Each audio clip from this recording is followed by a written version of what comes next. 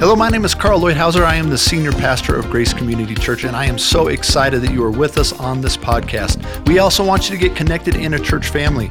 If you don't have a local church, check us out at gracemontrose.org. We want to make sure that you have an opportunity to grow and connect with God. But we pray that these next 25, 30 minutes that you spend with us are powerful, that God meets you and speaks to you because He loves you so much. How are you today? Everybody's looking chipper. Got an extra hour. That's good. Yes, like Sarah said, we're in the Jesus Ask series. This week we're talking about the subject of who touched me. And I was thinking about all the different ways I've been touched in life, some good, some bad. I remember when I was in construction, there was a couple times that I just remember waking up on the ground.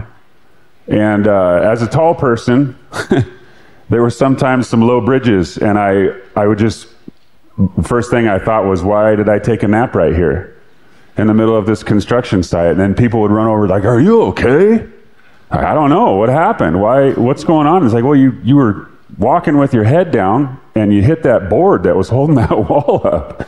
Sometimes it was the owners that would do that, and that really was a confidence-inspiring thing for the owners of the project. I thought that was pretty good. There's also these kind of touches that moms are really good at, right? Like a warm hug or a little kiss on the forehead. My sons love that, by the way. Just moms in general, if you find Otto or Oscar, just give them a little peck on the forehead. They really like that. Yeah, they are getting taller. It's getting more difficult. That'll make it weird. Also from dads, right? Dads, tell your sons they're strong. Mine are becoming monsters, and so it's true. I have to quit telling them that they're strong now because they always want to prove it. But sons need to hear that they're strong. Sons need to hear that they're brave. And sons can sometimes be renegades, right?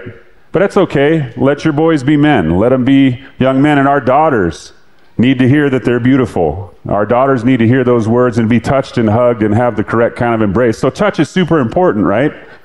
I was into boxing for a little bit. I never did box because I didn't want to get hit. But I used to watch it on TV, and my favorite part in all of it was when somebody would just get KO'd, flattened, and the coach would come into the corner.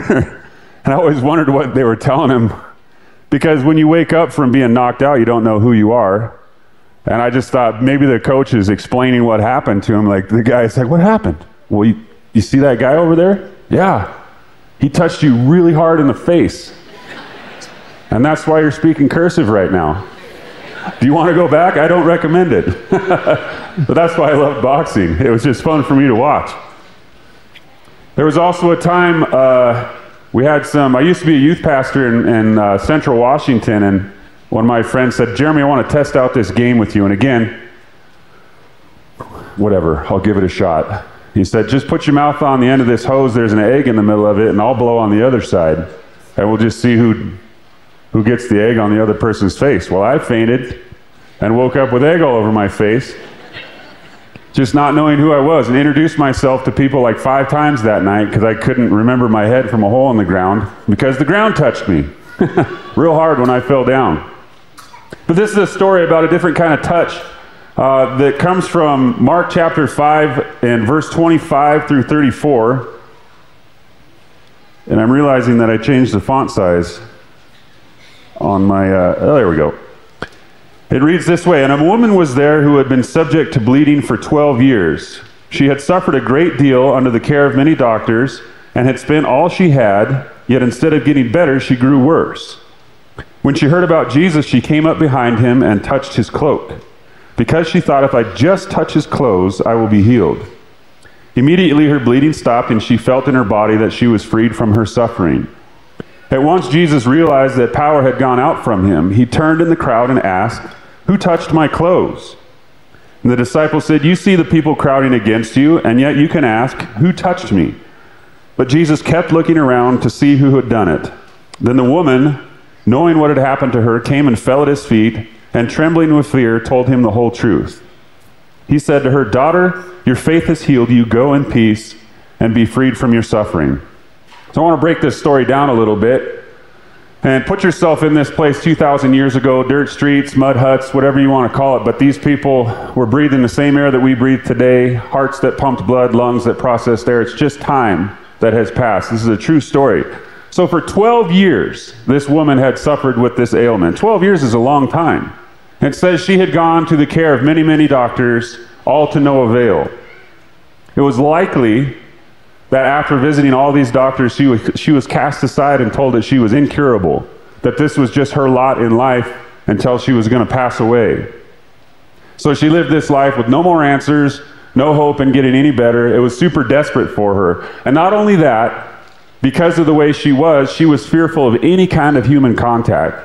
Because back in the day, this was Levitical law, and it said that if you had this ailment, had this malady, you could not be around anybody in public. So she would have had to have been completely and totally 100% disengaged from friends, from family, from small group, from the camel jockey club, whatever she was involved in. She would have had to have been completely separated from it. No way to participate. A life lived alone. And even anything she touched had to be clean.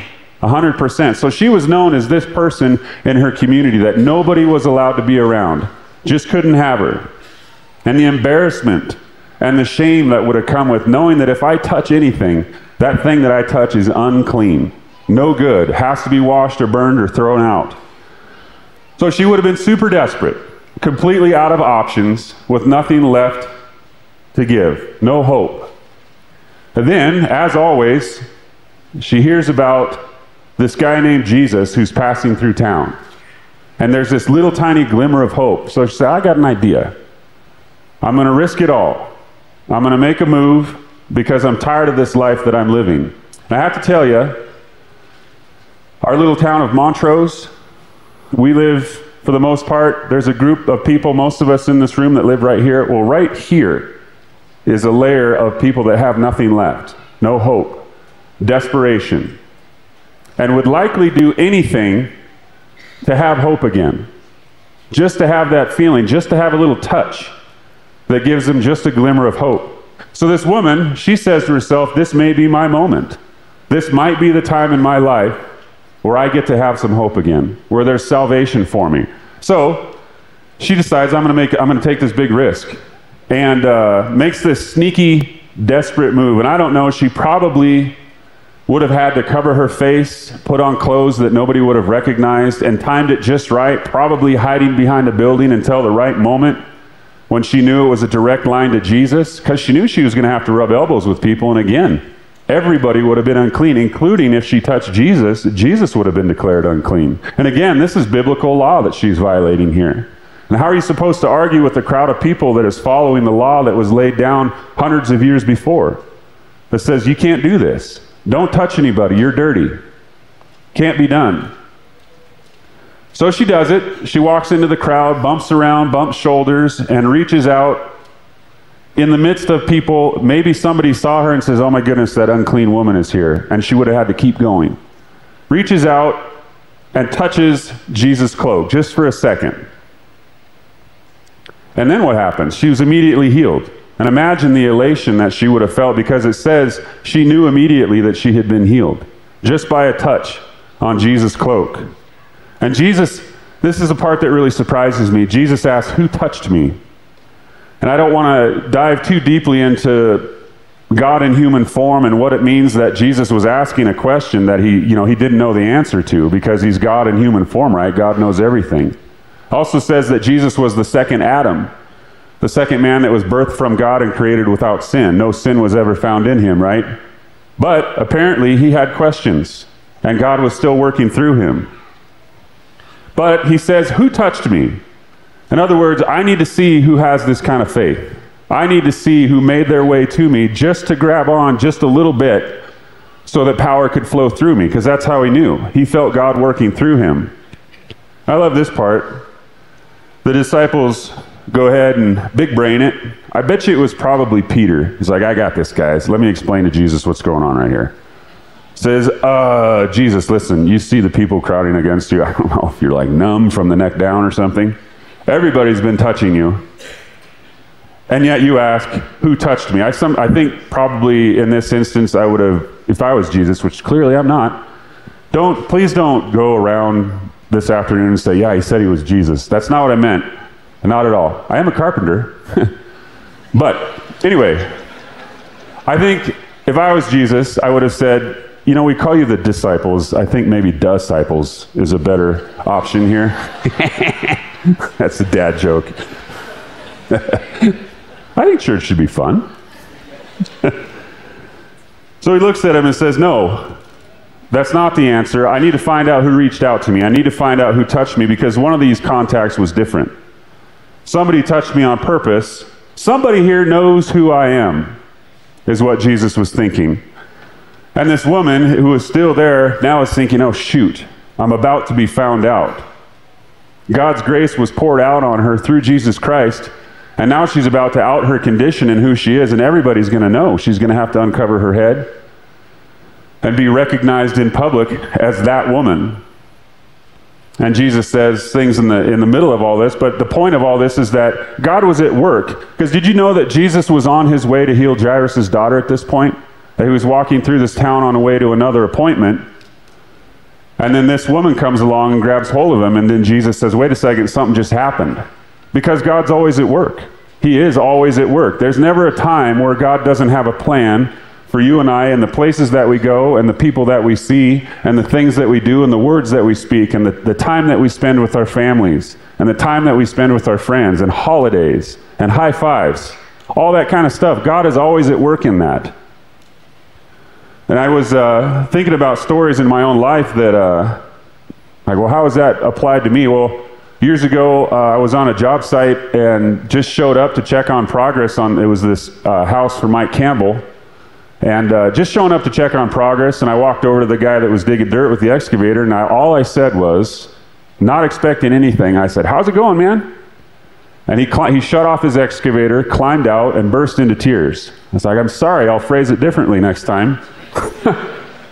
But he just poured out that his son had just been released from jail, came home, he didn't know how to do this big, long sob story, and immediately I thought, man, this is a moment that God has put in my life.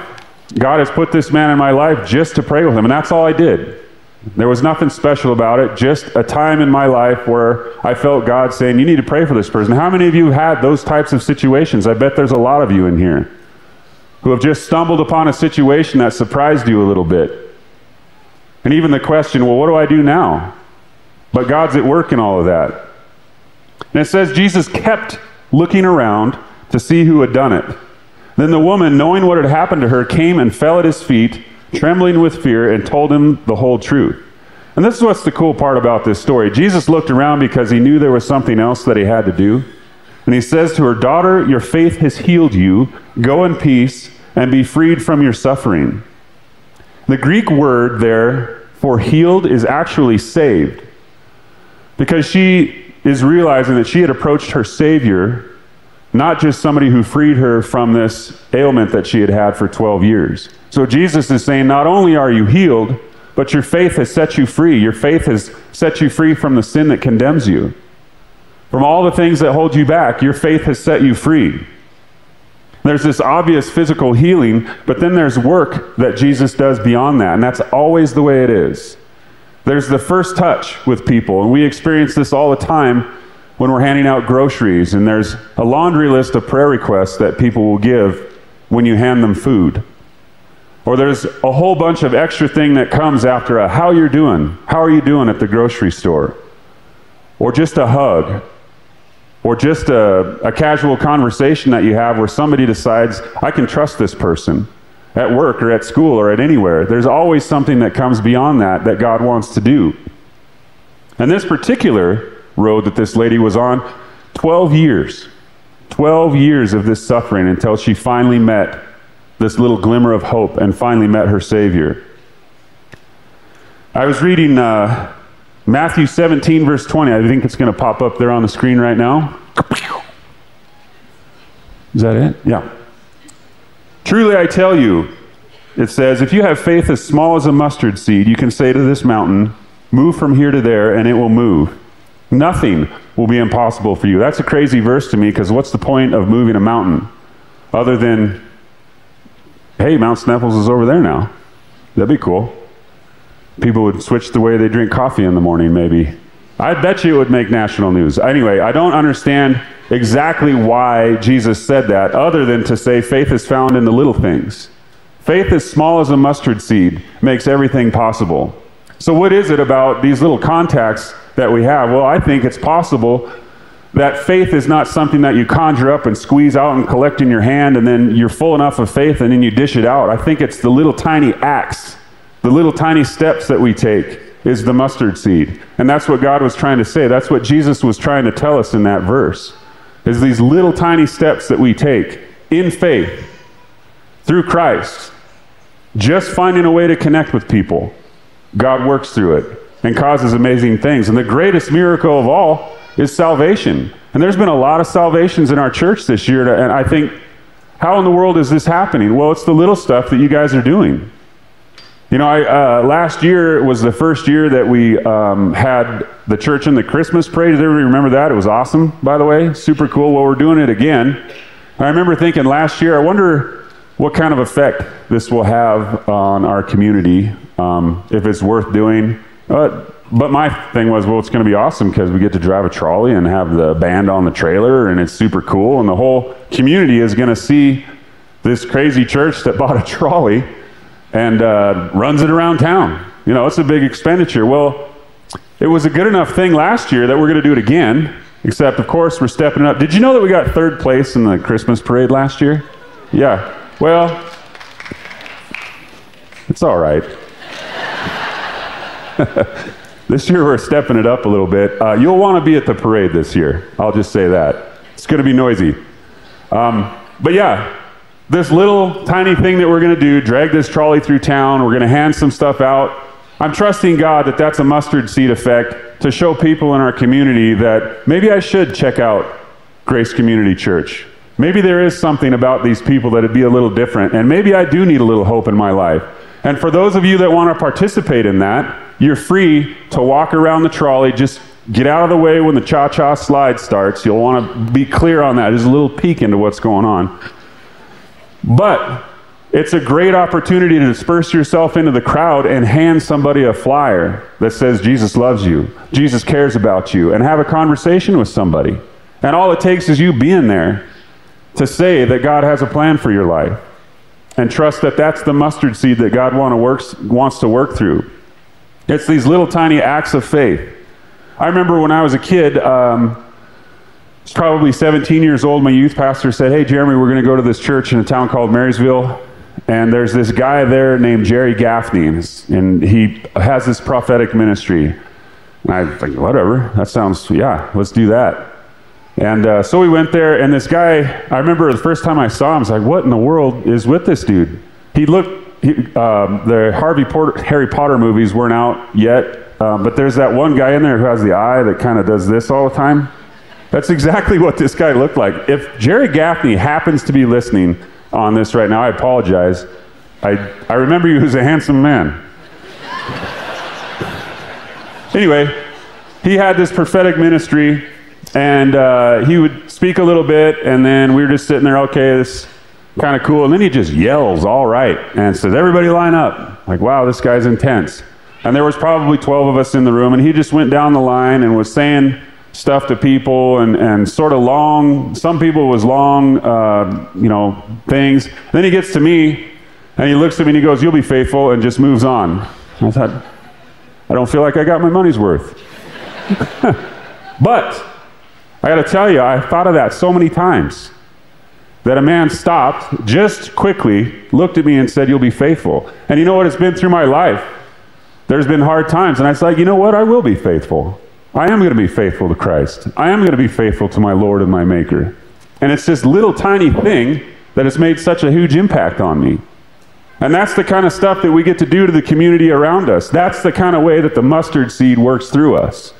Whether it's at work or at play or at vacation or at home, it's those little tiny things said in faith through the working of God that make a difference in people's life. Because I think God has the ability, this creator God that we serve, massive, mighty, all-knowing, all-powerful, all-present, knows how to turn little things into huge things. Because he wants to more than we do. He wants to reach Montrose more than we do. So the question is, we're going to trust God enough that the little things are going to matter. that all the little tiny things that we know we should be doing and sometimes do, are they going to matter? Because I believe they are. In the story, at the beginning of this story, there's this woman with no hope, but then she hears about Jesus. She hears about this man who's passing through town, and everything immediately becomes different. And that was then, this is now. And it's interesting to note, again, that Jesus was surprised a little bit. That he didn't really quite anticipate what was going on. I think we might be a little bit surprised when we take these steps of faith. Because Jesus has died and been resurrected and is now sitting at the right hand of God the Father. But what was the stuff he said before he left? It says in John chapter 14, verse 12, I tell you the truth, anyone who has faith in me will do what I have been doing. He will do even greater things than these because I am going to the Father. So Jesus is gone. Jesus is back in heaven. But before he left, he said, now it's your turn. And why don't you be surprised a little bit by what Jesus wants to do through a touch or a short encounter or something like that? And why don't you take up the mantle that I've left behind, because I'm sitting by the Father watching for those moments in your life? Why don't you start to be a conduit for what God wants to do in your city? Did you know that there's about 19,000 people in Montrose who are not affiliated with any church at all in the greater Montrose area? 19,000. We had a meeting the other day, and I thought, yeah, Carl, that's where we're going to go get those people. Let's go get those. It's just 19,000. We got a building project planned. We'll just add chairs. Let's get those people. 19,000. This church right now runs around 1,300 to 1,400 people. Little tiny steps from 1,300 to 1,400 people are going to make a huge impact in our city, in our county. Huge. Just little tiny steps. Not because of who I am or because of who you are, but because of God working through us. God acting in the mustard seed, moving the mountain of disbelief. And this Levitical law that bound this woman for 12 years, that said she couldn't go anywhere, that still happens today, by the way. There's the old phrase, I can't go to church, I'll burst into tears, burst into flames as soon as I walk through the door. Tears and flames are not at all similar. But people say that all the time. I can't go into church, I'm way too dirty. I won't fit in there. People will look at me, I'll stick out like a sore thumb. And it's not necessarily because this church here has made it that way, but that's what people think. That's what the world thinks about religion.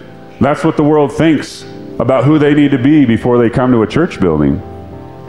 And we can change that. You can change that for a person this week. Just tell them that's not what Jesus is about. Jesus will touch. Jesus will reach out. Jesus will heal. Our community needs to know that. You're not dirty. You're worth the encounter. Reach out a little bit because you're worth the encounter. And the mustard seed, the faith of a mustard seed, is all it takes to take one little step towards somebody. And we have a couple programs that are coming up. One is for foster care that's being worked on. It's called the RAP program, where the church can come alongside people and foster if you want, but just support those people who are in foster care, because there's a lot of heartache, a lot of children that need help.